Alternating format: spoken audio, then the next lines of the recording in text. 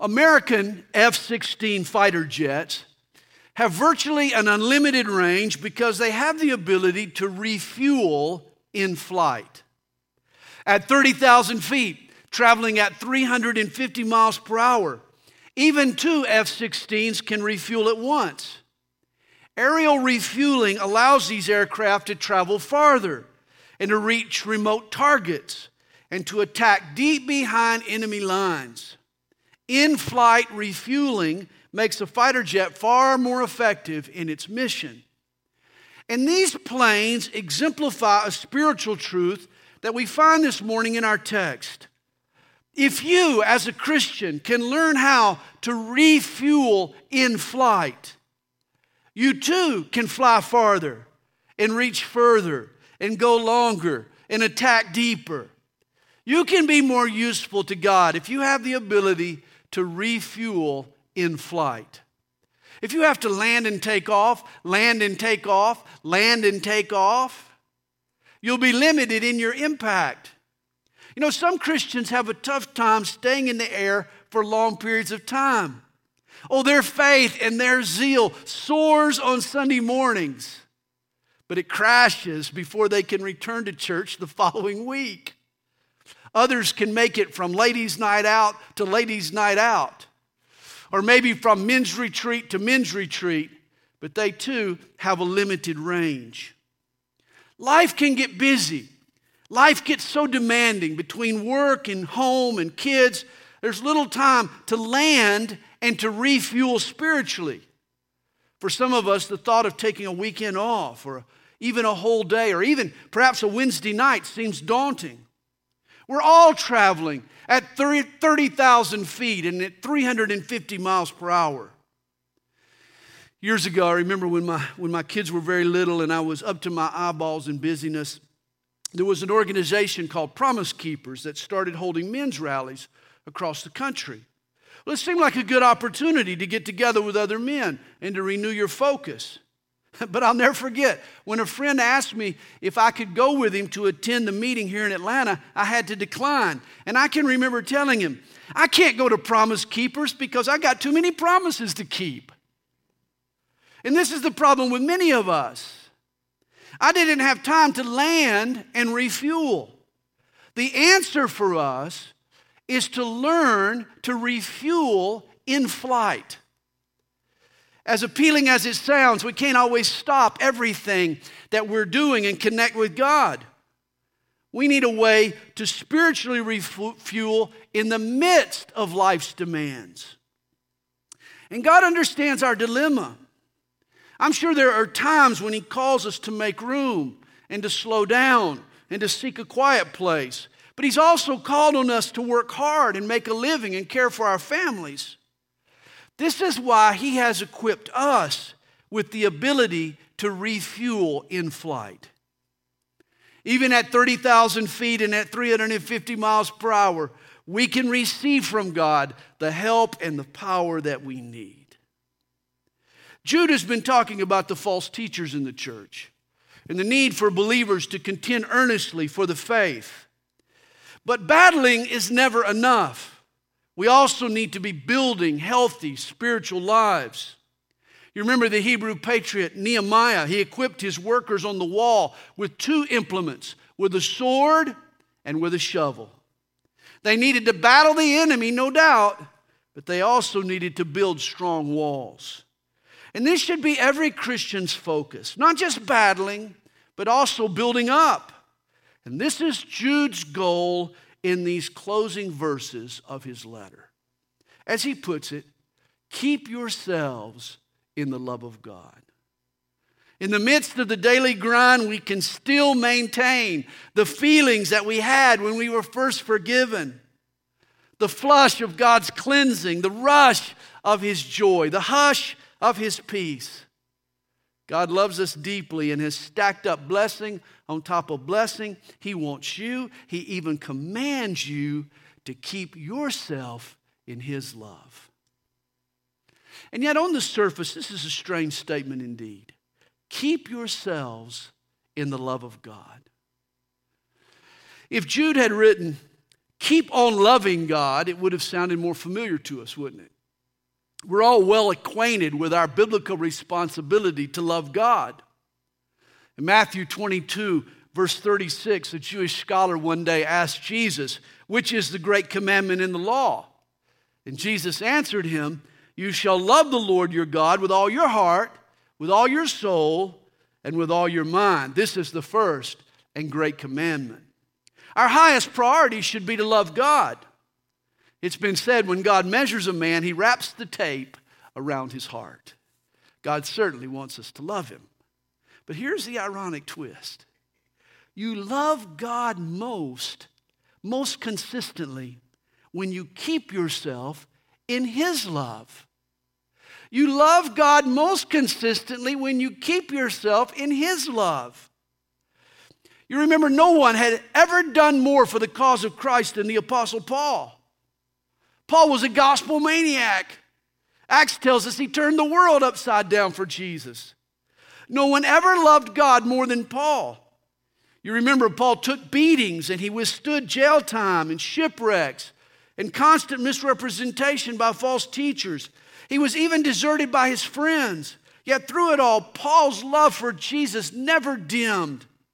Despite all Paul was forced to endure, his zeal never abated.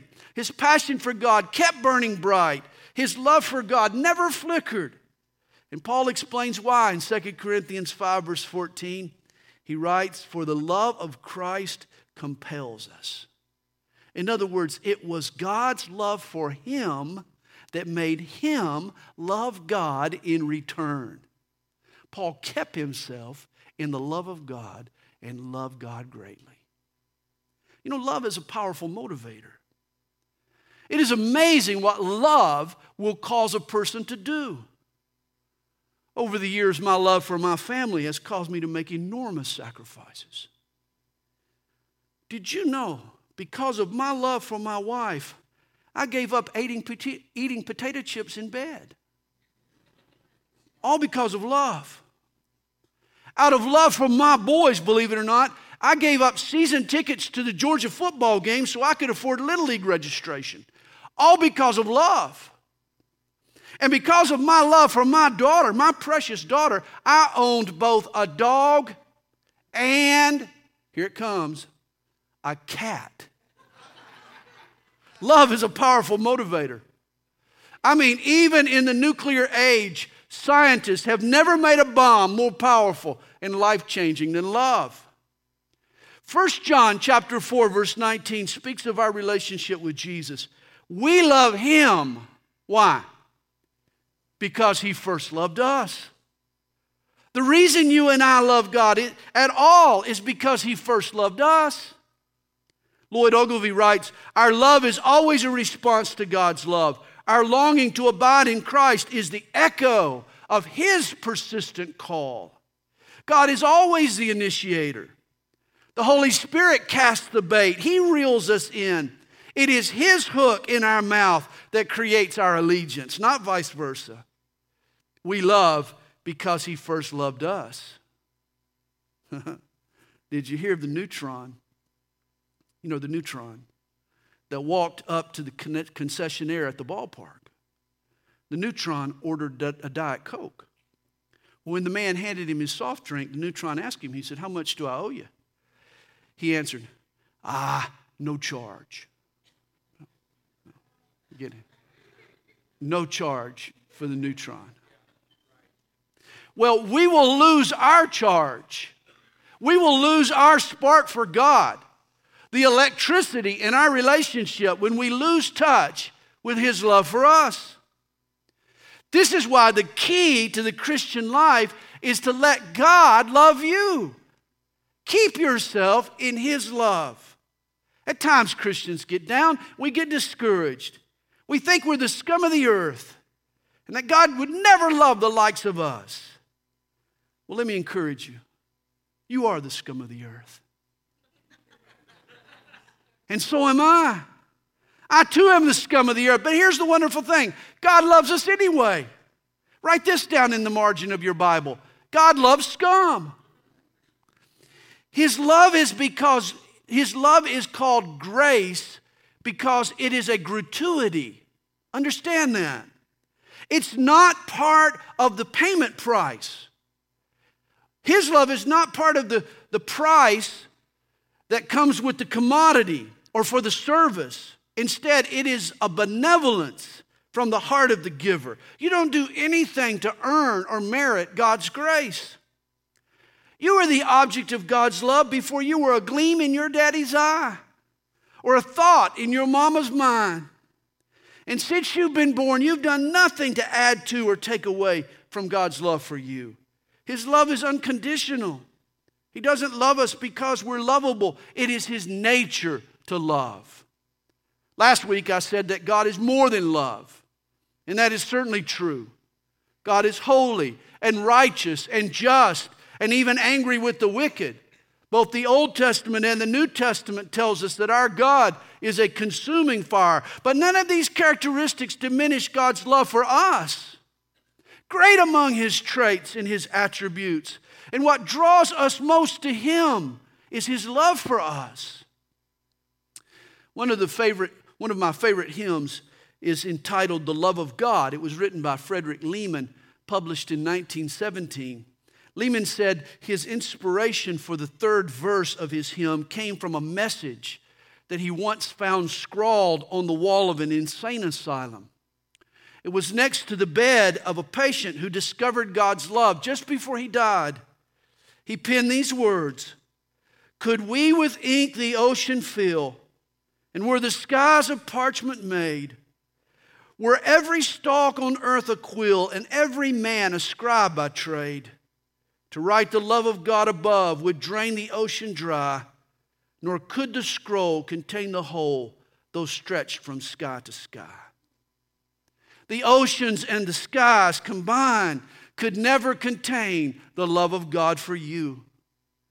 Psalm 30 verse 5 tells us, "For His anger is but for a moment, His favor is for life. Weeping may endure for a night, but joy comes in the morning." It's been said, God soon turns from His wrath, but He never turns from His love. And so please, please, do the heart of God a favor and let God love you. This is how you refuel in flight. Even while you're in the grinder called daily life, even when you're up to your eyeballs in responsibilities, even if you're not actively loving God at the moment, you can let God love you. The spigot of God's blessing is always open. His love flows down to us in ways of abundance. All that God is waiting on is for us to position ourselves so that we can receive His love. As Jude says, keep yourself in the love of God. Think of a football game. The quarterback drops back to pass. He takes the precise numbers of steps backwards. He arcs the ball perfectly. It sails through the air in a tight spiral. It descends to the exact spot mapped out by the coaches. The quarterback has done his job. Now it's up to the receiver to get where he's supposed to be. Success now depends on the wideout being in position to catch the pass. And this is the key to our success. God loves us and He wants to bless us. He's done His job. Now it's up to us to receive His love. On a Roman cross, Jesus took all our sin on His innocent shoulders, and He died in our place. He paid the penalty for our sins in full. He nailed those sins to the cross. And if you turn that cross just slightly, you'll see that now Jesus is the X that marks the spot. He's the location on the field of life where the love comes down. That's why if you turn from your sin and depend on Jesus for the life He intends for you, then He'll send down His love. You'll receive His blessing and His mercy. And once you get in that place, please stay put. Keep yourself in the love of God. Won't you give God some time to work? Why not string together a few weeks or a few months or even a few years of humility and repentance and dependence on God so He can heap up some blessing in your life, so He can truly impact you? My, oh my. Since the cross of Jesus, heaven has been showering blessing. His love is like a rainstorm. Yet too many of us are like folks running to our car, dodging raindrops. We don't want to get too wet and have to change. So we keep up our umbrella rather than looking up into the rain and allowing God to drench us in His love. Brothers and sisters, the spigot is always open. His love is always flowing. Our receiving God's love is a matter of us remaining in the proper position of heart. Station your heart. Refuse to move. And a stream of blessing will pour from the Father to His children. As the old country preacher once said, the key to victory is to stay under the spout where the blessings come out. Are you under that spout? Do you keep yourself in the love of God? We refuel in flight when we maintain an attitude that can receive God's love. Hey, put a rock under a water fountain and it won't absorb the very first drop. Not at all. But put a sponge under the same fountain and it'll soak up the water till it overflows. The issue's not the flow of water, but the material's absorbency. And likewise, God is faithful to pour out His love in waves and waves. But it's up to us to soak it in. Our job is to sustain the kind of attitude that sops up the love of God. And Jude tells us how here in verse 20. He gives us 3 attitudes of the heart that will keep us in God's love. First, building yourselves up on your most holy faith. Second, praying in the Holy Spirit. And lastly, looking for the mercy of our Lord Jesus Christ unto eternal life. So write it down. Write it down right now in the margin of your Bible. Build up your faith. Open up to God's Spirit. And look up for the return of Jesus. This is how you stay spongy. This is how you stay receptive to the love of God. You build up, you open up, and you look up. Well, first, Jude tells us, building ourselves up on our most holy faith. Hey, you can be as busy as necessary, but while you're at it, focus on building up your faith. You know, the Bible tells us that faith is the essence. It's our part in the equation of a relationship with God. Hebrews 11 verse 6, without faith it is impossible to please God. Romans 14:23 adds, whatever is not from faith is sin. Faith is the way that we relate to God.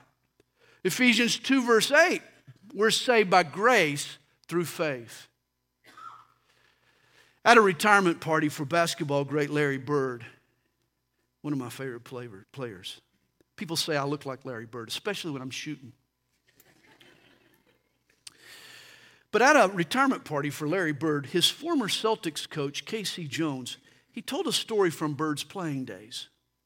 Once in the waning seconds of a game, he was on the sidelines diagramming a play.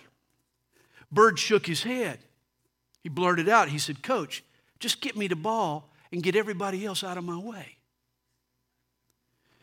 Well, K.C. Jones, he barked back. He said, I'm the coach on this team, and I'm the one that'll call the plays. Then he turned to the other players and he said, get the ball to Larry and get out of his way. And this is how you win in the Christian life. You get the ball to Jesus and you get out of His way. You rely on His intervention. You believe in His abilities. You have confidence in His willingness. You set the play up for Jesus. You have some faith, and then you get out of the way and you watch Him work.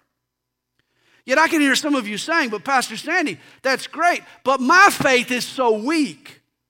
Well, that's why Jude tells us to build up our faith. Are you feeding your faith? Are you adding some substance and some muscle to your faith? Faith is like a muscle. If you feed it and exercise it, then it'll grow. If you don't do anything to feed it and build it up, it'll wither and it'll withdraw and it'll shrink. Just look at them. Shrunk. Paul tells us in Romans 10 verse 17, faith comes by hearing and hearing by the word of God. When the great evangelist D.L. Moody, he read this verse for the first time, it changed his life. He recounts the moment. He said, I prayed for faith and thought that someday faith would come down and strike me like lightning.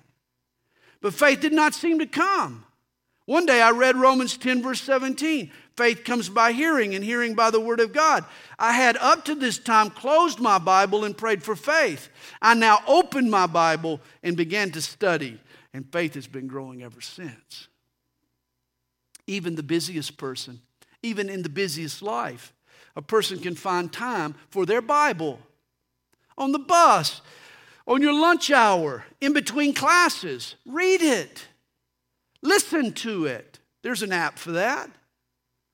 Chinese Christians, they have a saying, no Bible, no breakfast. Before they start their day and eat their Wheaties, they feed on the Wheaties of God's Word. You stay in God's love by staying in God's Word. You build up your faith. But then Jude gives us another way to keep ourselves in the love of God. In verse 20, Jude tells us praying in the Holy Spirit. And here's another must for us. You refuel in flight by opening up to the help of the Holy Spirit. Just before Jesus ascended to heaven, he promised his disciples that he would send to them another comforter. In the Greek language, two words get translated another. It can mean another of a different type or another of the same type. In this instance, Jesus calls the Holy Spirit another comforter of the same type. The disciples had just spent 3 years with Jesus. Now the Holy Spirit is going to pick up where Jesus left off. And they can expect from him the same agenda, the same love, the same nature.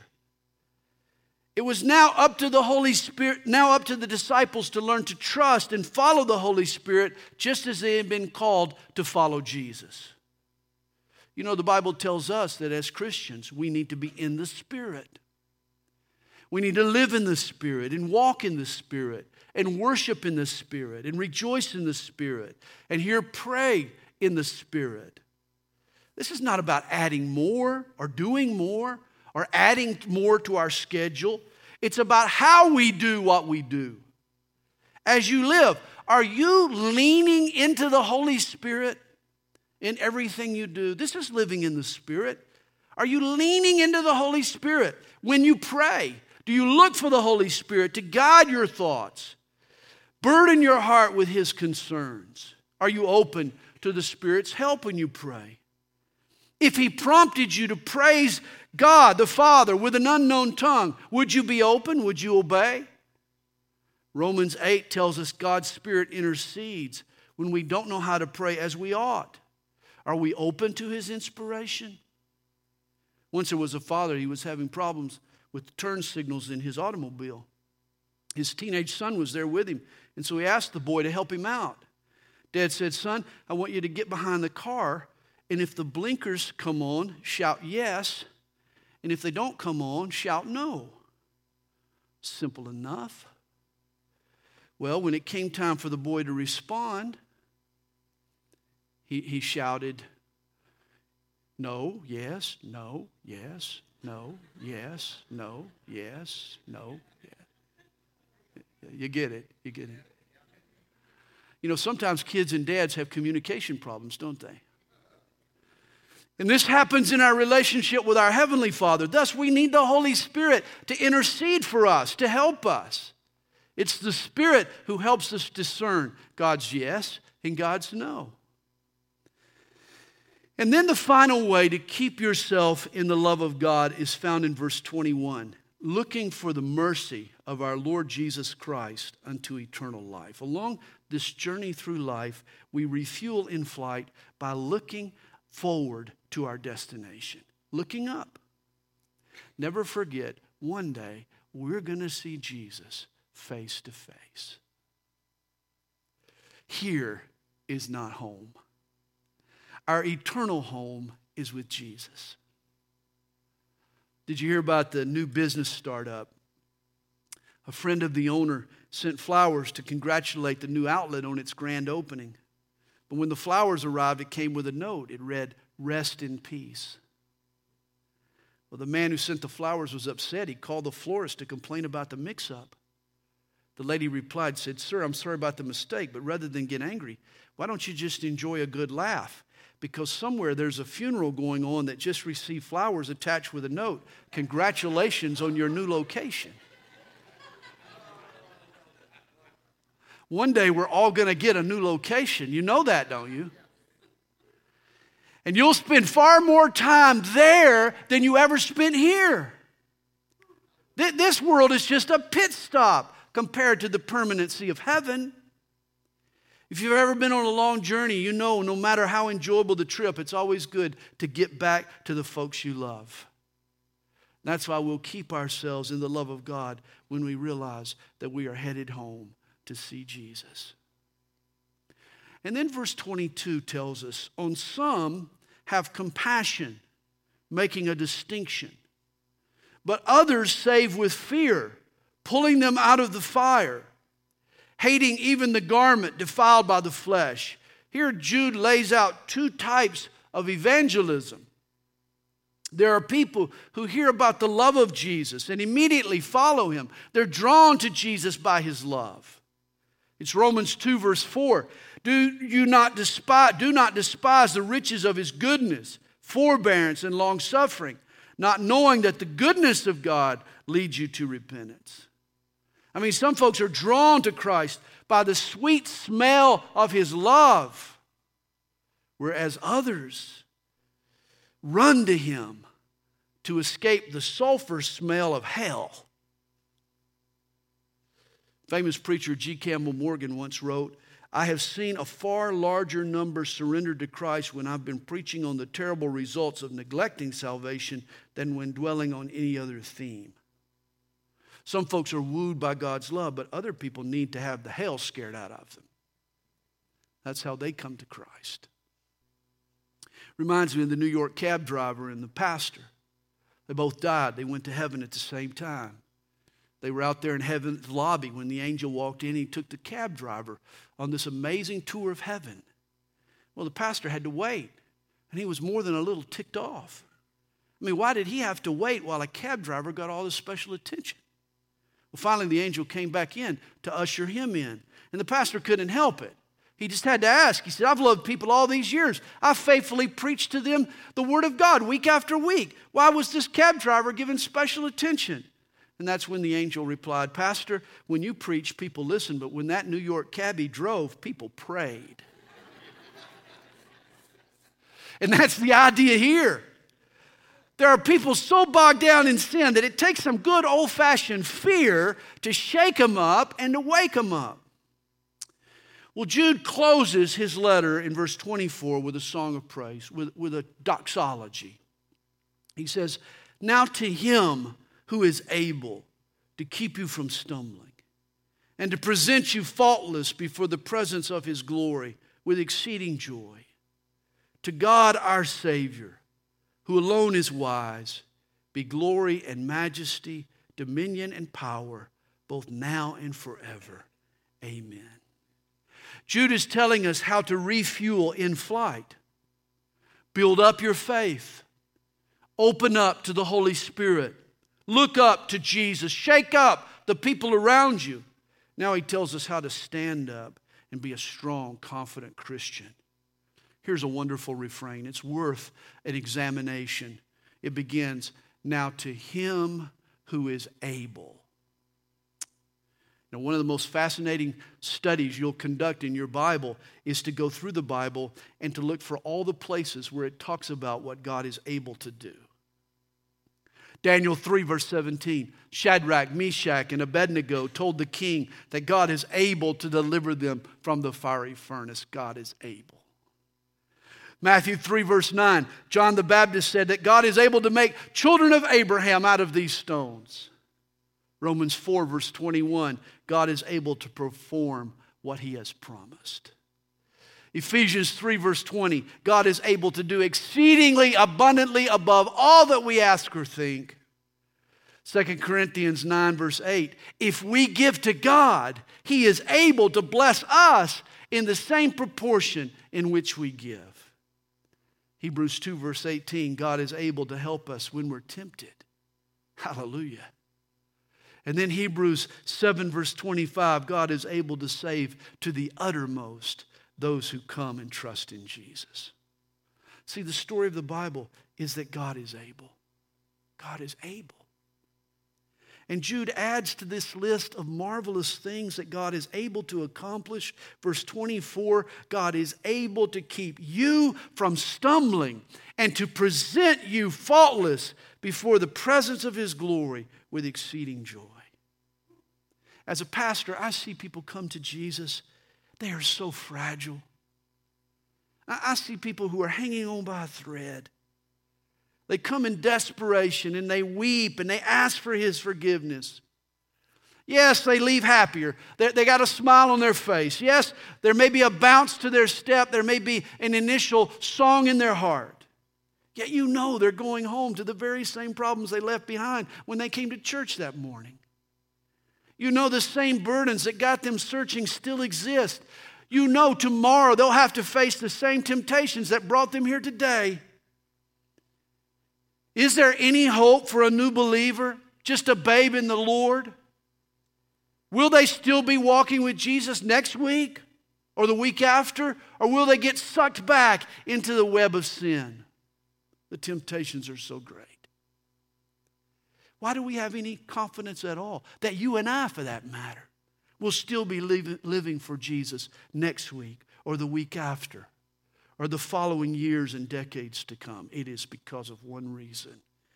God is able to keep us from stumbling. That's our hope. That's our only hope. God is able to keep us from stumbling. If we hold on to Jesus, and the issue is not so much you loving God as it is keeping yourself in His love. If you do that, you'll make it through the tough spots. You'll make it down the rocky roads. You'll survive the slip-ups and the stumbles, and you'll arrive at home with God. As Jude says, God is able to present us faultless before the presence of His glory with exceeding joy. I know I'm not able. I'm pretty sure you're not able. But God is able, and my faith is in His abilities, not my own. God is able. And how do we know? Well, Jude has been teaching us how to refuel in flight. He's taught us to build up our faith and to open up to the Spirit and to look up to Jesus and to shake up the people around you and to stand up as a confident Christian, for nobody stacks up to our Lord Jesus in greatness and in glory. For Jude closes his letter to God our Savior, who alone is wise, be glory and majesty, dominion and power, both now and forever. Amen. You remember Jude was Jesus' half-brother. He too was Mary's boy. He was Joseph's son. These two boys, Jude and Jesus, they played in the sandbox together. But now, there is no doubt in Jude's mind that there is not a vast difference between him and his brother. More than his sibling, Jesus was Jude's God and Savior, who alone is wise. And to Him be glory and majesty, dominion and power, both now and forever. In a world where truth is based on how we feel at the moment, where everything is arbitrary, where people self-identify as whatever they please, in a world that rejects any kind of objective truth, let every man who disagrees with Jesus be a fool, for He alone is wise.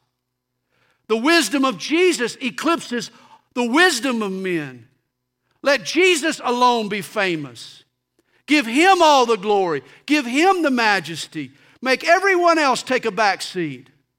Bow before the Master. His hands hold all dominion and power. All galaxies, known and unknown, are His domain.